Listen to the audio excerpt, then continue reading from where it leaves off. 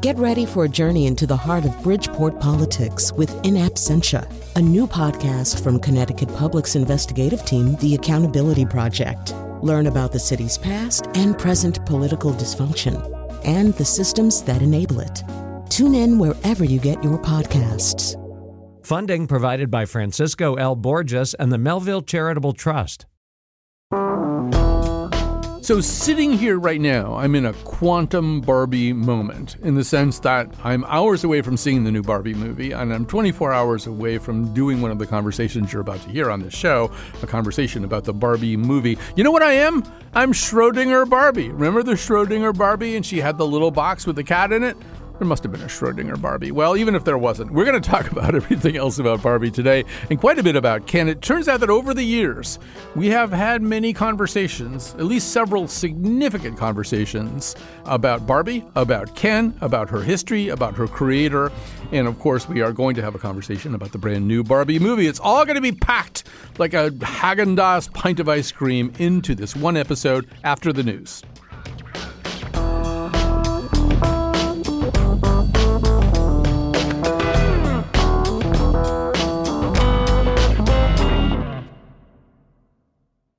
Hi, I'm Colin McEnroe, and I never had a Barbie. Or a Ken, but there's no escaping it. It's in the drinking water. I mean, actually, the plastic from Barbie is probably actually in our drinking water, much to the hazard of our health. But that doesn't matter. We're going to talk about Barbie on the show today. It turns out we have done a number of shows involving Barbie, including one that was fully dedicated to Barbie at the time of her 60th anniversary. But obviously, the new movie is an occasion to talk even more about it. You'll hear us talk more about it in a brand new conversation. And yes, you'll hear us talk about Ken, even gulp, man bun Ken. There was a man, there wasn't, probably still is. Barbie doesn't ever degrade, right? She's here forever. So I assume man bun Ken is here somewhere and being very sensitive or something, or clueless or something. Anyway, yeah, you'll hear the nose. You'll hear a conversation about Greta Gerwig's new movie, Barbie, and so much more. But first, let's take a look at our relationship with Barbie and Ken. With that in mind, we talked to Michal Lev-Ram, an editor-at-large covering technology and entertainment sectors for Fortune, where she published a piece in 2017 called My Relationship with Barbie, It's Complicated. I mean, I do have a complicated relationship with Barbie, kind of a love-hate thing going on, and I didn't really think about Barbies for a very long time until I had two girls, and at some point, this was a couple of years back, they started asking for Barbies, and I said no, but I couldn't really explain why, or I couldn't come up with a good enough explanation for a 6 and 7-year-old.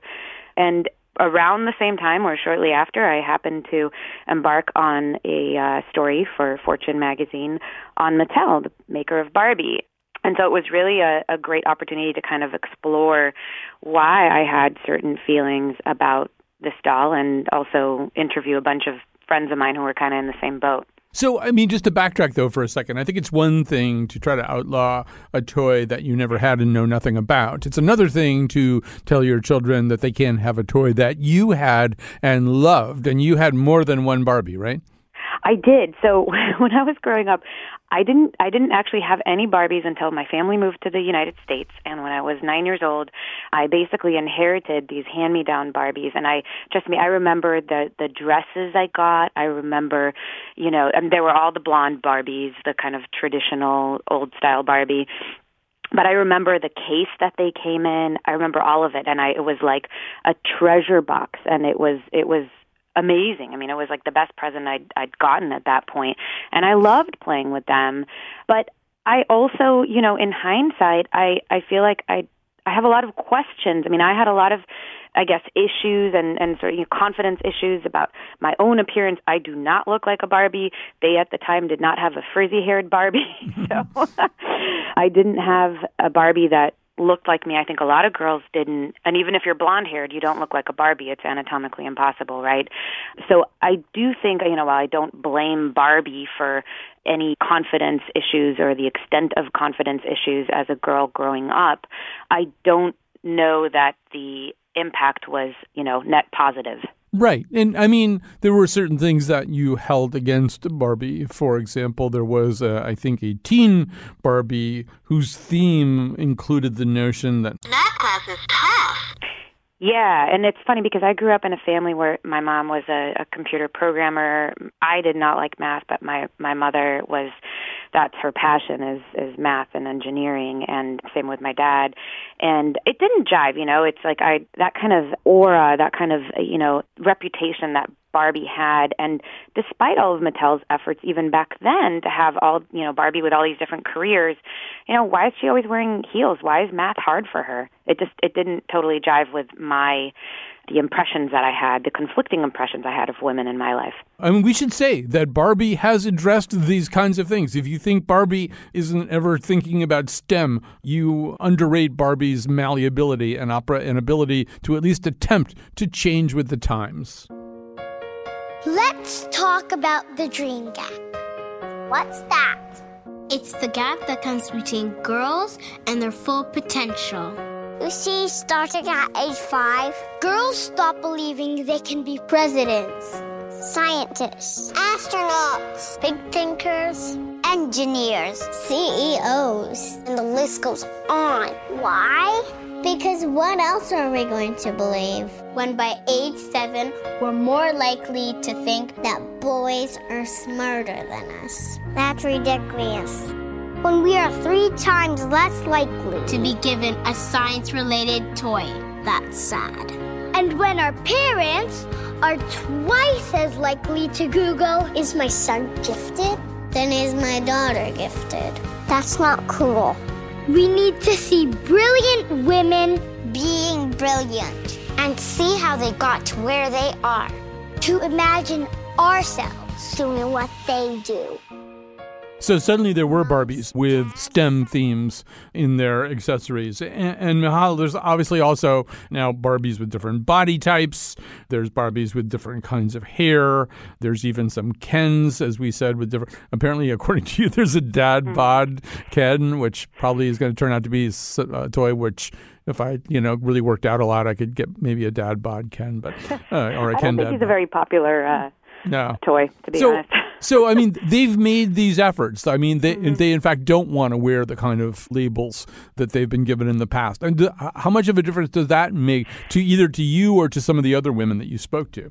It makes a difference. And obviously having different ethnicities in particular, I think, is super important because, you want to be what you can see, right? And it's really important to have little girls and boys be able to play with toys that look like them.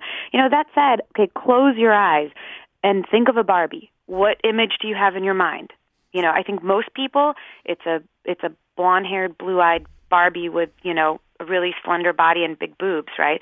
And there's nothing wrong with that, but that is still the picture that most of us have in our mind. And I can tell you that for myself and for my friends who grew up around the same time, maybe there were different career Barbies out there, astronaut Barbie or whatever, but when we were playing with them, we put dresses on, big frilly dresses on them and pretended like they were going to parties and they wore heels. And so, again, it's not that that's all bad, but I feel very conflicted about pushing or even enabling my own daughters to have that image today.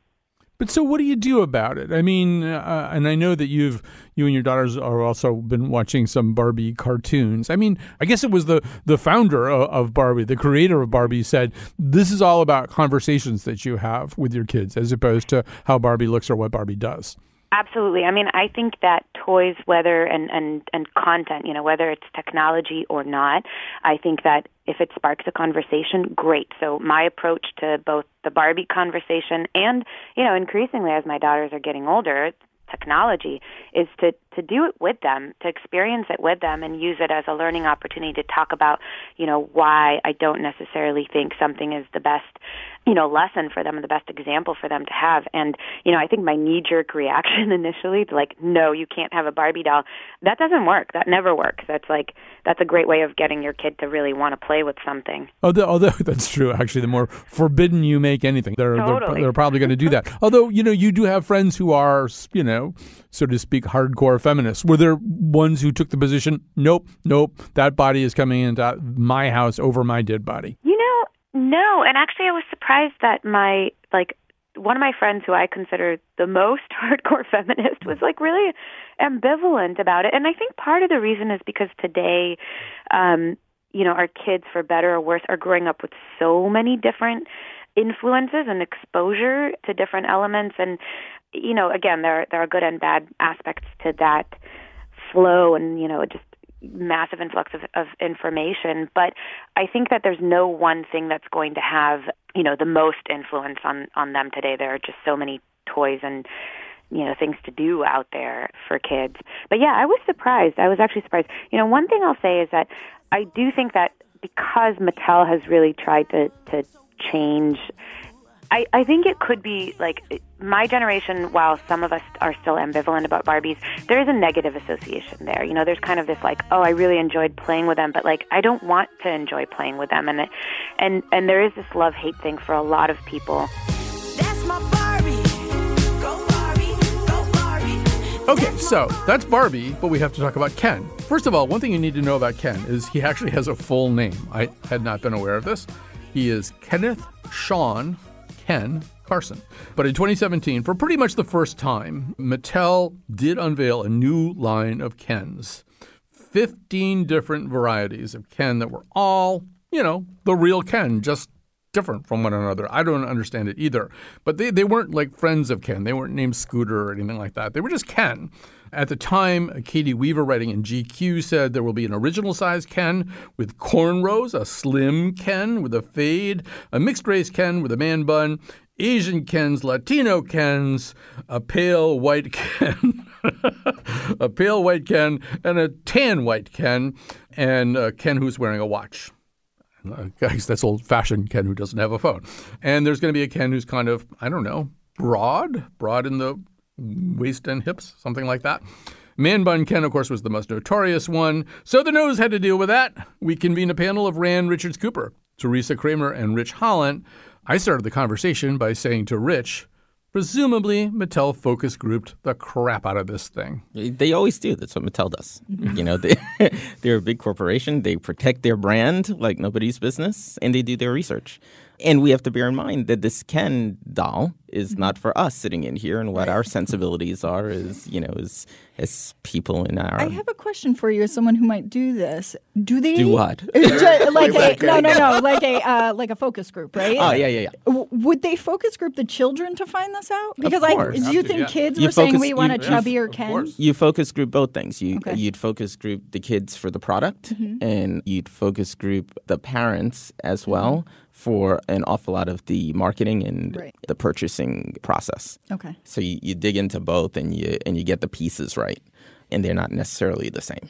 And the neat thing about this that I think is I just kind of like the diversity. I like that we can talk about it that way, Right. And I like that despite what might be going on in the world elsewhere that wants to pan diversity and treat it like, it's a joke, that Mattel saying the long game is in this game. Right. And I kind of applaud that. Rand, take it away. Well, there are so many thoughts. But the simplest one is Ken doll. To be called a Ken doll is always a usable and useful epithet.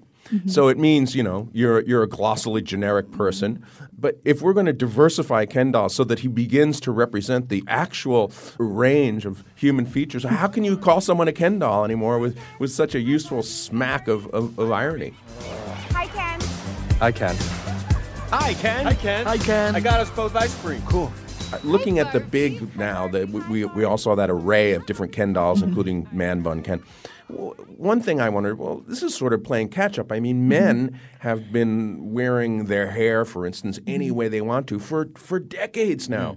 I'm of the age, I was probably the last generation of American males at large anyway, who were forced to get their hair cut really short by their father. A terrible episode in the kitchen. You're getting your hair cut. You look like a girl, not in my house. And so on. Now it's like whatever. And you look at high school in many places, not in all places, but in many places. You look at high school kids, how they wear their hair. It's so I think Mattel's playing catch up a little bit that way. For me, whatever we might say about the Ken doll. The article mentioned that kids and their girls, they use these dolls for storytelling and play acting. That companies are still producing physical objects for children to hold, play with, and then use in their lives in order to generate narrative games that they play with each other. I mean, to me, it's great. Make more of that kind of product. One of the things I was thinking about in terms of just having been a young girl who had a lot of Barbie dolls was that I just didn't have Kens, right? I had like one or two. It wasn't like I needed to go run out and get the new Ken. But now, because they all look so different from each other, I could see a little girl or whoever saying, well, I got to get them all, or I want that one because I like his hair better, and I also like this one's short, so can I have them both? You know, instead of just being like, yeah, whatever, they all look the same and they all have on the same boring tuxedo. I don't care. My sister grabbed my G.I. Joes to play with her Barbies, and just, it was optically wrong. Yes. The size difference is odd. Everything was off. Some of this is, I sent around just a little picture. Lisa Simpson, famously, as a preteen, used to read this teen mag called Non-Threatening Boys. And all of the Kens are kind of non-threatening boys, right? There's never going to be a Stanley Kowalski Ken, no matter how many Kens they make. Because, in fact, for the most part, the market, as you're saying, Rand, is to second, third, and fourth grade girls. They don't really want, they want somebody who looks like a cast off from a boy band, right? I mean, that's who their idea of I also just would like to say, Susan Campbell, during the many years that I sat next to her at work, 9 years, but who's counting, used to call me a Ken doll. But what she meant was that, in her opinion, I had no genitalia. And that has not been changed in the new lineup. No. But you're not allowed to photograph Ken with his clothes off, according to that GQ article. Right. I will say, I asked my daughter what she thought about Barbies and Kens, and she mostly played with American Girl dolls and with these other things called reborns. And by the way, that is a whole nother topic. I can't even get into it. Yeah, but I said, well, what about Barbies? I don't really like them. And she explained why, the size, the fact that their bodies were sort of shiny and hard. And she said, mostly we pulled their heads off and turned them into zombies. And I thought, some things never change. Right on. Exactly. That was Rand Richards Cooper, Teresa Kramer, and Rich Holland on the news way back in 2017 when the world was young. We'll take a break, and then we'll look at the story of Barbie and the woman who invented her, Ruth Handler.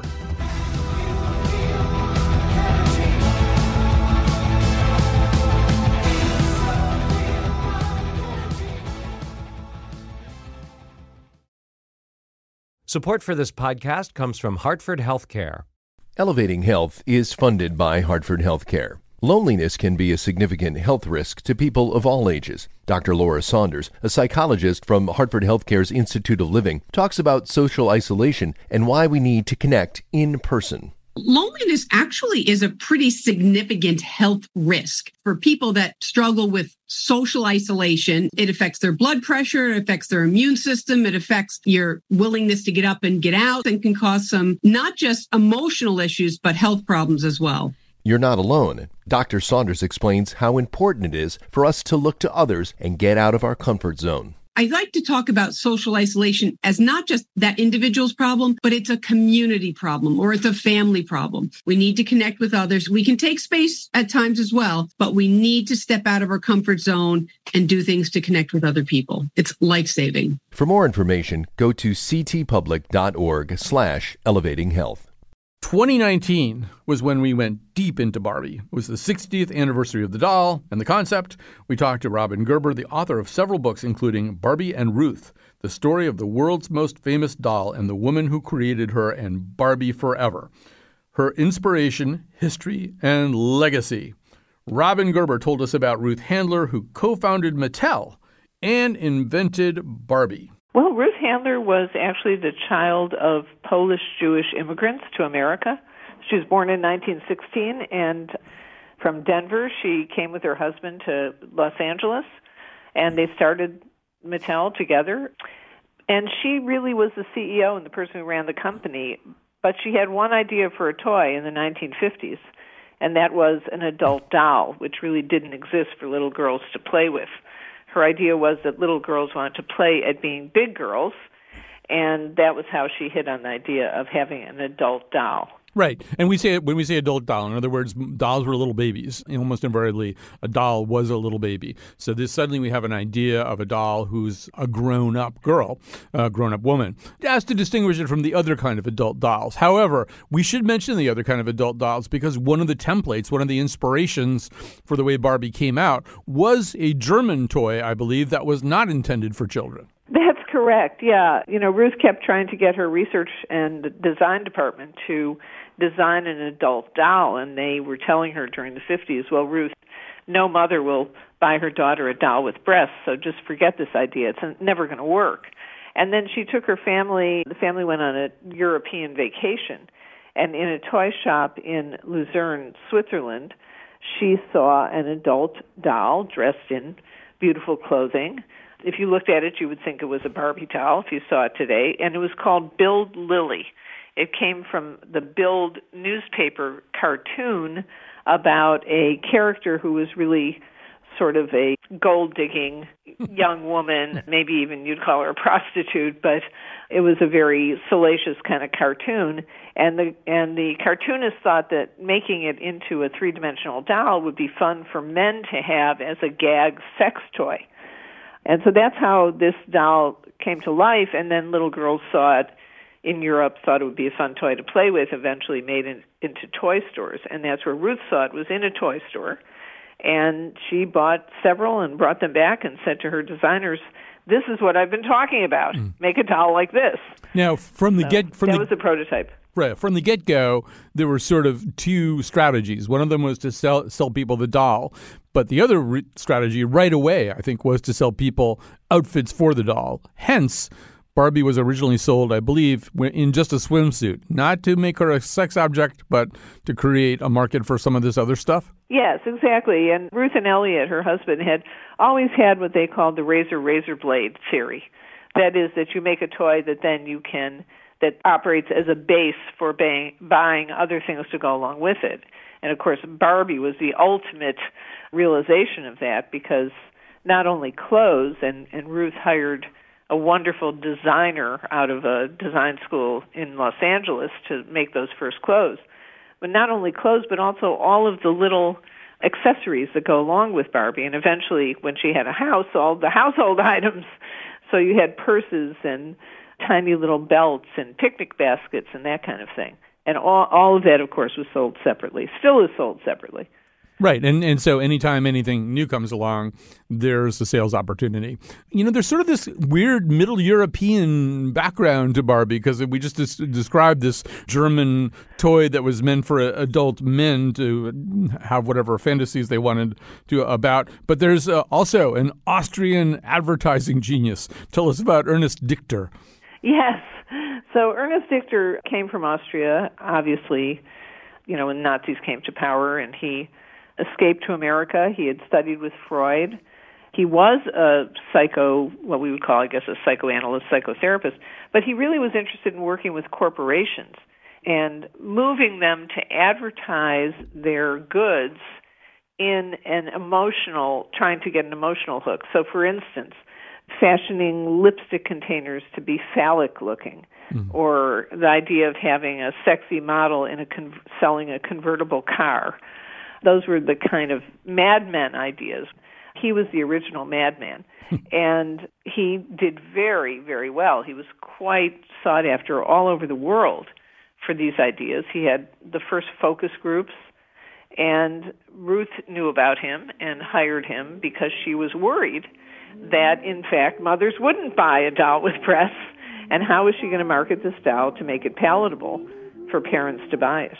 Barbie's small and so petite, her clothes and figure look so neat. Her dancing outfit rings the bell. At parties she will cast a spell. Purses, hats, and gloves galore, and all the gadgets gals adore. Barbie dressed for swimmin' fun is only $3. Her lovely fashions range from $1 to $5. Look for Barbie wherever dolls are sold. Someday I'm gonna be exactly like you. Till then, I know just what I'll do. Barbie, beautiful Barbie, I'll make believe that I am you. You can tell it's Mattel. swell. So, Robin, there's... Exactly. Yeah. So, first of all, the trick was not to talk to the parents, but to talk to the kids. Yes, and that had been true ever since Ruth changed the whole face of toy marketing back in 1955 when she agreed to basically bet the whole net worth of Mattel on advertisements on a new children's show called the Mickey Mouse Club. And they demanded that she pay up front for a year of advertising. And those ads were directed at kids. Now, up till then, the way you bought your toys for your kids was you looked in the Sears catalog and the parents decided what toys children would get. But once they started seeing these ads on TV that were aimed at them, kids then turned the tables and started, as they do today, demanding that parents buy toys that they saw. So Ruth had turned that paradigm around in the mid-50s, and so by the time Barbie came along in 59, that was pretty well established by her. And yes, that first Barbie ad you just played was aimed directly at kids. It only mentions the word doll one time. Mm-hmm. So it really creates Barbie as a real person, and that was the idea, that girls could see themselves as the doll, and that the doll was a teenage fashion model who would teach them good grooming. Which is also a little bit appealing to parents, right? I mean, because they're trying to get their kids to engage in good grooming. Yeah, that came directly out of the Dichter focus groups. Yes. Now, the other part of this psychology is aspirational. Similar, and even the music sounds a little bit like Disney. And so you think about all those Disney princesses of some of the golden age of animated Disney movies, which are kind of happening coterminously. And it's all about what you dream you can be. The old dolls, the dolls that little girls have been playing with, were babies you had to take care of. This was about something completely different. This was who I could grow up to be. Yes, I mean, baby dolls don't leave a lot of room for imagination in terms of what you're supposed to be. Right. You're supposed to be a mother to the baby doll. Right. So, right, this broke the world wide open, and is interesting, and I think wonderful that the Barbie brand, has gone back to that idea. You can be anything is one of the taglines. Welcome to Barbie World of Sports. Let's dive in. When you press this button, her legs kick. She wants to do it backwards. Splash zone! Let's head over to the soccer game. A soccer ball. 2 puppies. When you press her shoulders, she kicks. She scores! Barbie Sports play sets. Other dolls each sold separately. You can be anything. They really have harkened back to Ruth's original high concept idea, which was very simple. Little girls want to play being big girls. Right. And Barbie, one thing Barbie never did was have kids, right? I mean, she's always been a career woman. That's correct. So, I mean, for all the grief that Barbie takes about imposing all kinds of unrealistic ideas on girls and maybe making them feel bad about their bodies or just over-feminizing them or whatever, I mean, she is really kind of way ahead of her time in the sense of, I'm not having kids, I'm having a career. Yeah, and even in terms of the career, she was actually... There were several careers that she had before women actually did them. Right. So we got to add that eventually the Barbie universe expanded. We got Midge and we got Ken. First of all, let's back up. One thing that we didn't say is that Barbie has a real full name, right? It's not just Barbie. No, Barbie Millicent Roberts is her actual name. Yeah. And, Ruth Handler, when she invented this toy, and remember, we're talking about a toy company inventing a new toy. Most new toys last about 3 years. Mm-hmm. She absolutely thought that's what would happen with this doll, that It would last about 3 years. So there wasn't a thought of this empire and, all that came after it. But almost immediately, little girls started asking for a boyfriend for Barbie. It all started at the dance. Barbie, the famous teenage fashion model doll by Mattel, felt that this was to be a special night. And then it happened. She met Ken. And somehow she knew that she and Ken would be going together. So now Mattel brings you Ken, Barbie's boyfriend, with a complete wardrobe of perfectly tailored clothes of unmatched quality. And we should say that Ruth's daughter was named Barbara, and her son, Kenneth, gave up the name Ken to Ken. Well, he didn't give it up. He kept it too. But he was not entirely happy about all this, right? I would say neither of the children were particularly happy. The Ken doll, of course, had no anatomical, you couldn't see any even bulge on the Ken doll. And that, I think, because Ken was an adolescent at the time, that was led to some teasing, and Barbara, to this day, I believe, won't be called Barbie. She wants to be called Barbara, and, was not happy with the association.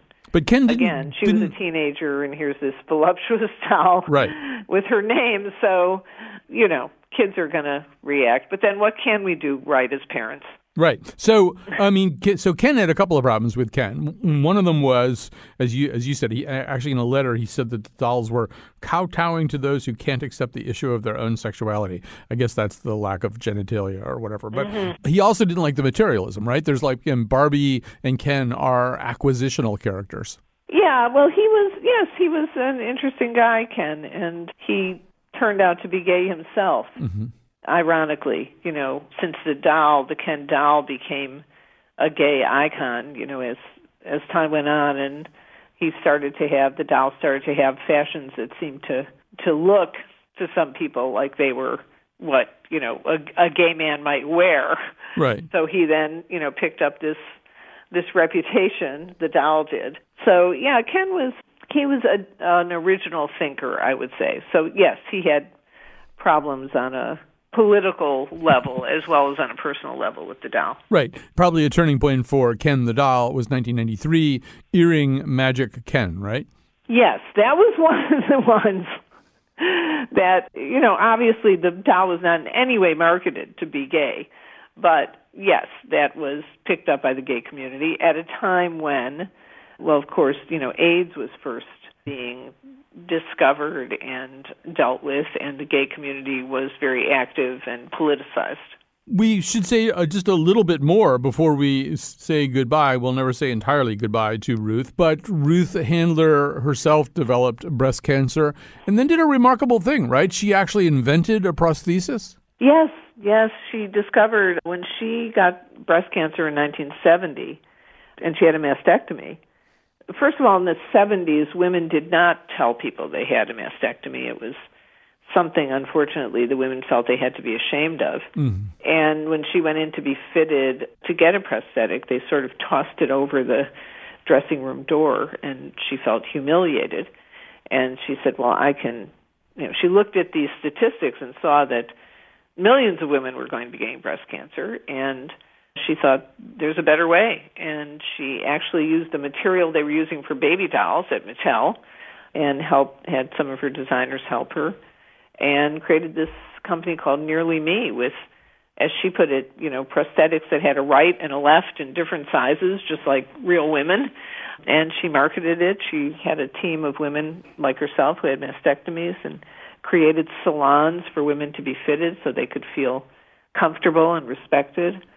So, yes, she built another successful, wonderful company that helped a lot of women. In a slight departure from this pretty amazing narrative of success that began way back in 1959 with the introduction of Barbie, and she founds her own toy company, but she does get into trouble in the 1970s, and kind of around the same time that she's starting to battle cancer. She's ultimately ousted from Mattel after some pretty serious allegations. Yeah, there were financial improprieties, a scheme called Bill and Hold, where you report higher orders than you actually have. Mm-hmm. It was a time when Mattel was buying other companies with Mattel stock, so they couldn't afford to have the stock price go down. And so cooking the books was, what was done to keep it appearing that Mattel was doing better than it was. And she was pushed out of the company in 1974, along with Elliot, although he was not part of the scheme. Mm-hmm. She pleaded nolo contendere, which is basically a guilty plea, no contest plea, to the charges in 1978, and was given a community service sentence. So it was a very, very terrible time in her life, a very low point. The scheme, while it was absolutely wrong, was not an uncommon scheme in corporate America. Mm-hmm. So, she felt really wronged by the whole thing.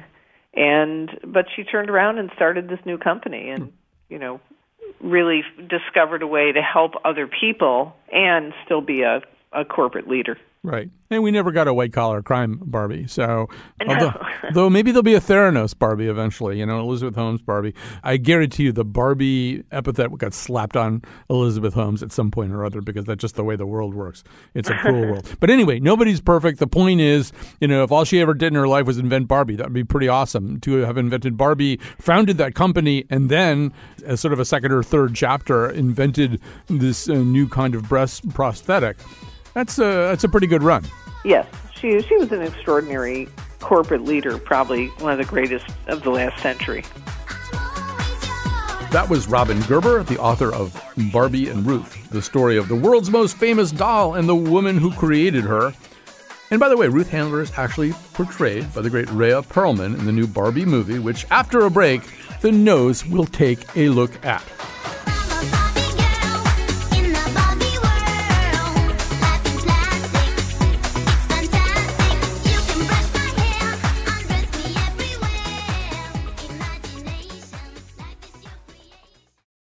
Before we get going again, I have some people to thank, including Josh Nalea, who I think produced that 2019 epic Barbie episode for us, Betsy Kaplan, Kat Pastor, Kyone Wolf, Lily Tyson, and of course, Jonathan McNichol, Mr. McPants, who is sewing all of this information together into a seamless whole. And that's W-H-O-L-E, not H-O-L-E. Anyway, we like all kinds of seamless holes, and I suppose Barbie dolls have them. Anyway, let's go to this week's Nose. There was a conversation about the number one movie in the country, the one that made the box office explode, Greta Gerwig's Barbie. The Nose is Rebecca Castellani, James Hanley, Sean Murray, and Carolyn Payne. Hi, Barbie. Hi, Ken.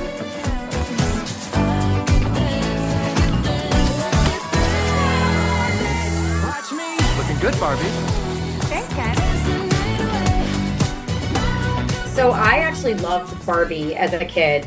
And so Barbie has a special place in my heart. And I was cautiously very optimistic that I was going to love this movie. And I liked it a lot. Like the first hour was spectacular. I was laughing. There are all these wonderful little references. If you are into Barbie lore and you played with Barbie, the way, things that you notice, just these little details, like when Barbie opens her fridge and it's just stickers of the food, just like you had on the toy. It was that kind of detailing and the sense of humor. I was all in. The second half of the movie does get a little bit chewy. There's a lot of messages. There's a lot of, resolution we have to get to. It became this very big journey. And some of that is still fun.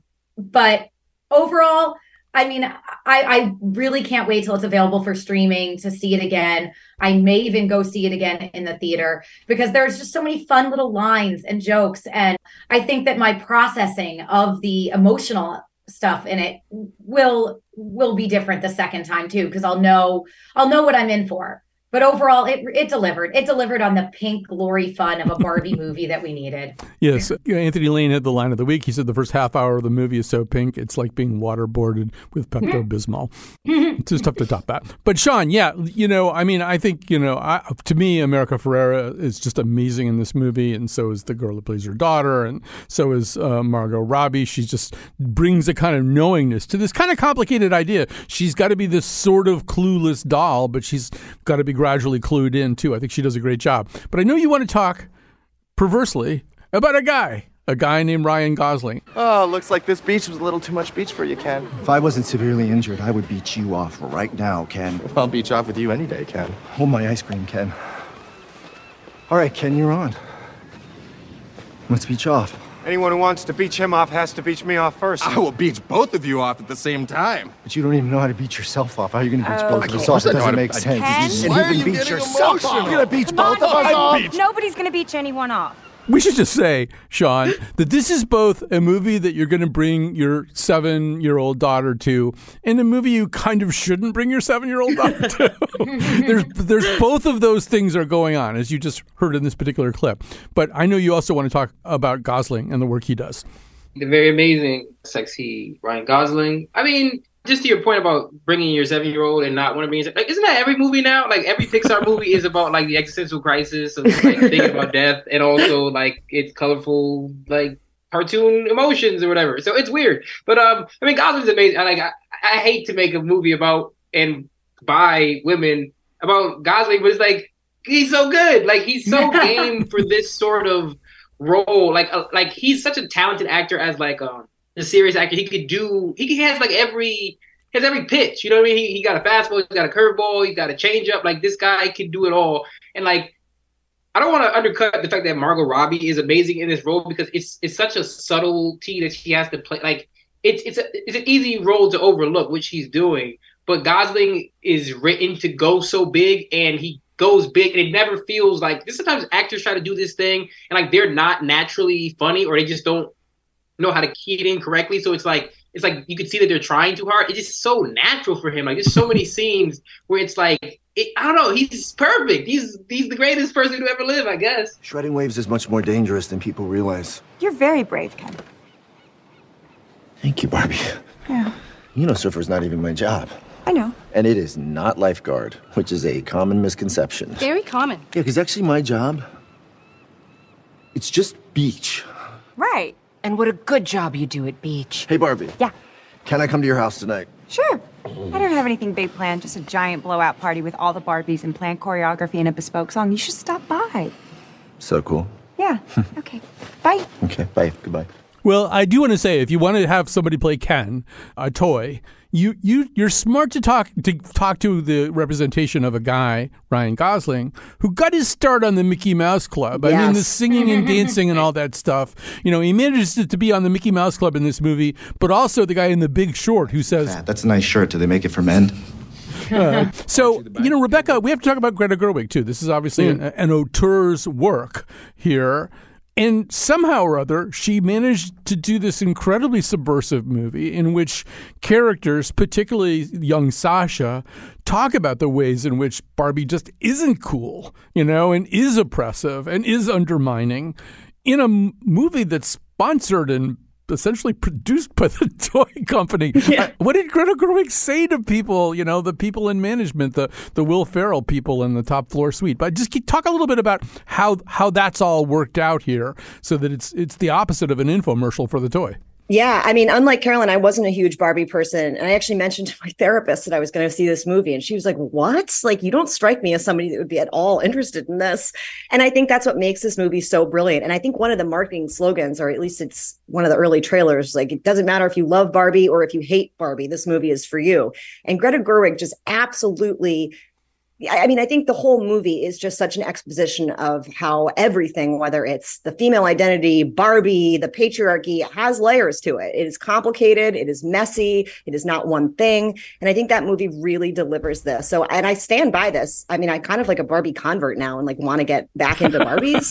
But I left that movie being like, even if you still hate Barbie, like there were so many beats this movie deploys that are enjoyable. I mean, I think Greta Gerwig is the most interesting director on the scene right now. I love what she's done.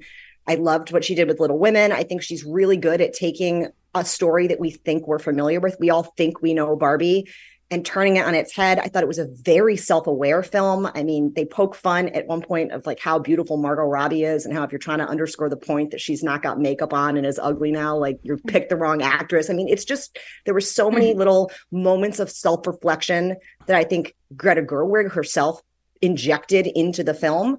I think she is just really one to watch. I don't know. I think that there's a world in which she wins Best Director for this. I do. I think that it really is a masterstroke from her. And I can't imagine what the pitching process was like on this. And I know there was originally a version of this in which Amy Schumer was attached to it and dropped out of the project because she didn't think it was like feminist leaning enough. Mm-hmm. And I don't know if Greta Gerwig was attached to that original script or not, but I think that she's really...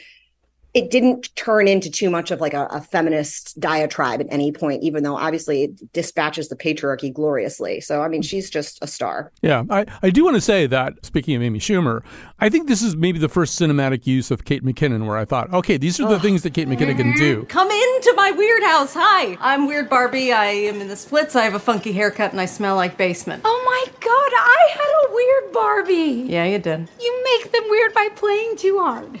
It's cool. I think translating her stuff from SNL into cinema has not worked in a whole series of movies, including the Ghostbusters thing. But this, you really kind of see the stuff that she can do. And so, James, it feels like an SNL skit. Yes, at times, and then at times not. But yes. So, James, and I'd just be interested to hear anything you want to say about Barbie, but I do want to just have you comment a little bit also. There's a knowingness to this movie that starts in the first few seconds of this movie are, a minute or two of 2001. I mean, there's basically the 2001 opening is redone with dolls. And there's sort of an implied literateness to this whole movie. There's kind of things that you need to you need to at least know a 12-year-old girl to get some of the jokes, but you kind of have to know a 50-year-old man to get some of the other jokes. But so I'd love to hear anyway what your overall response was. Well, I think it's very rare that you get that coming together of an extraordinary writing talent and an ability to draw together all of these different ideas while delivering the bad news for bigots. I mean, the day is over, really, that sort of repressive attitude can continue. And it comes from a place, I think there's such complexity to this that it's the awareness of the filmmakers and the players, and to bring all sorts of ideas together in a movie that theoretically the studios want to avoid all those very things, like don't bring in those things. And yet you have a very powerful woman in the film industry now, Greta Gerwig, who has really shown that this can be done. And it comes from a place, originally the Mattel company produced a sexist doll that children loved, that girls loved in particular, and some boys too. And it really is interesting that the company pivoted a long time ago to the idea that this needed to develop, this needed to change, and Ruth Handler's creation needed to grow and be sort of organic in the market. And I think that their decision to take a chance, if you like, on Greta Gerwig was actually a masterstroke, that it means that everybody's talking about Barbie. And I mean, I have to say, I love the movie. I had very few criticisms of it, and I was just thrilled to see America Ferrera take over the movie for a good section of it. Mom, are you really going to let Barbie take you and your tween daughter to an imaginary land? Yes, and you want to know why? Because I never get to do anything. I didn't even go on that cruise I won at your school raffle because I didn't have enough vacation days and your dad's allergic to sun. Oh, what about Dad? You can't just leave him. He'll be fine. She played that part so well, and it spoke so much to the attempt to actually bring complexity and social awareness and the whole sense that you could really evolve and explain things differently to children, but also bring in adults. I mean, there's so many things that really worked on that front. It's a turning point kind of thing. And it happens to be a turning point that also suddenly clicked for the idea of moviegoing. Yeah, there's, this is a movie that begins with kind of a Kubrick homage. The second to last thing you hear in the movie is a United Farm Workers slogan. Think about that. And in between, there's an evocation of, a Gene Kelly dream dance sequence, except by a bunch of, amped up militant Kens. So Carolyn, I should say that I was sort of in the same place you were. The first hour and 20 minutes, I was entranced by this movie. I was laughing about as hard as I can laugh at a movie. I did feel as though at the end, I think I said in the emails, it was kind of like 20 or 30 minutes of listening to people at an ayahuasca retreat or talking about their ayahuasca retreat. Everybody was talking about just the incredible insights that they'd had and stuff. And I thought the movie lost a little of its energy. But there are some interesting things, too. Like somebody else recently said, we kind of got Will Ferrell back. Like, this is the Will Ferrell with his pink drumsticks and he can't figure out how his key card works. This is the Will Ferrell we've been missing for a long time. But just say anything you want about it. Yeah, Will Ferrell was giving me President Business from Lego Movie vibes. Fantastic. Would you cancel my 2:00? This next meeting could run a little bit deadly. And it made me think how, the Lego Movie was that's another movie that took a toy and really did something special with it in a movie that, adults who played with that toy can now have this movie and it kind of, brings them back, or, makes them want to play with the toy, like Rebecca now wanting to bust out some Barbie dolls. But Playdate? Yeah, fight that urge, Rebecca. I think that this movie was really at its best with all of these little, like, I mean, first of all, just the performances, like Will Ferrell. I have to go back to what Sean was saying about Ryan Gosling as Ken. I think he's going to get an Oscar nomination for playing Ken, but I really think that can happen. And Kate McKinnon, spectacular. America, just everyone in the movie. And Michael Cera actually does. Oh my God. Cera we have to talk about Alan. Hi, Barbie. Hi, Barbie. Hi, Barbie. Hi, Barbie. Hi, Barbie. Oh, hi, Alan. There are no multiples of Alan. He's just Alan. Yeah, I'm confused about that. Well, Alan and Midge, I really felt Oh my God, so good. Like Midge was my favorite. I had a stack full of Midge dolls for redhead representation for myself as a child. I was very much even more into Midge. So I was a little crushed that we went with, discontinued pregnant Midge as the joke here. But still, I just, all of those little references, the part where they're talking about Barbie and her existential crisis, and you hear the voiceover about like eating a bag of Starbursts late at night until your mouth hurts. The existential wind down of Barbie and that feeling, the emotional connection that you could have with this movie while it was making you laugh, I think was really well done. But I have to say that when I saw the movie, it was, I appreciated that, but I went into the bathroom right after the movie. And first of all, everyone at the movie theater was wearing pink. Adorable. Love that for them. But I went into the bathroom and all the women, as the women were coming to the bathroom, were shouting, "Hi, Barbie," at one another and wiping off their mascara from sobbing at this movie. But, I think that that's what this movie really did, kind of take you back to childhood and make you feel connected to something, whether it be the toy or relating to any of the characters and the feelings. So I thought that was not what I expected, but it was pretty cool. And that was Rebecca Castellani, James Hanley, Sean Murray, and Carolyn Payne, a.k.a. The Nose, and that's our show. Thanks to Jonathan McNichol for patiently stitching all this stuff together, and thanks to you for listening.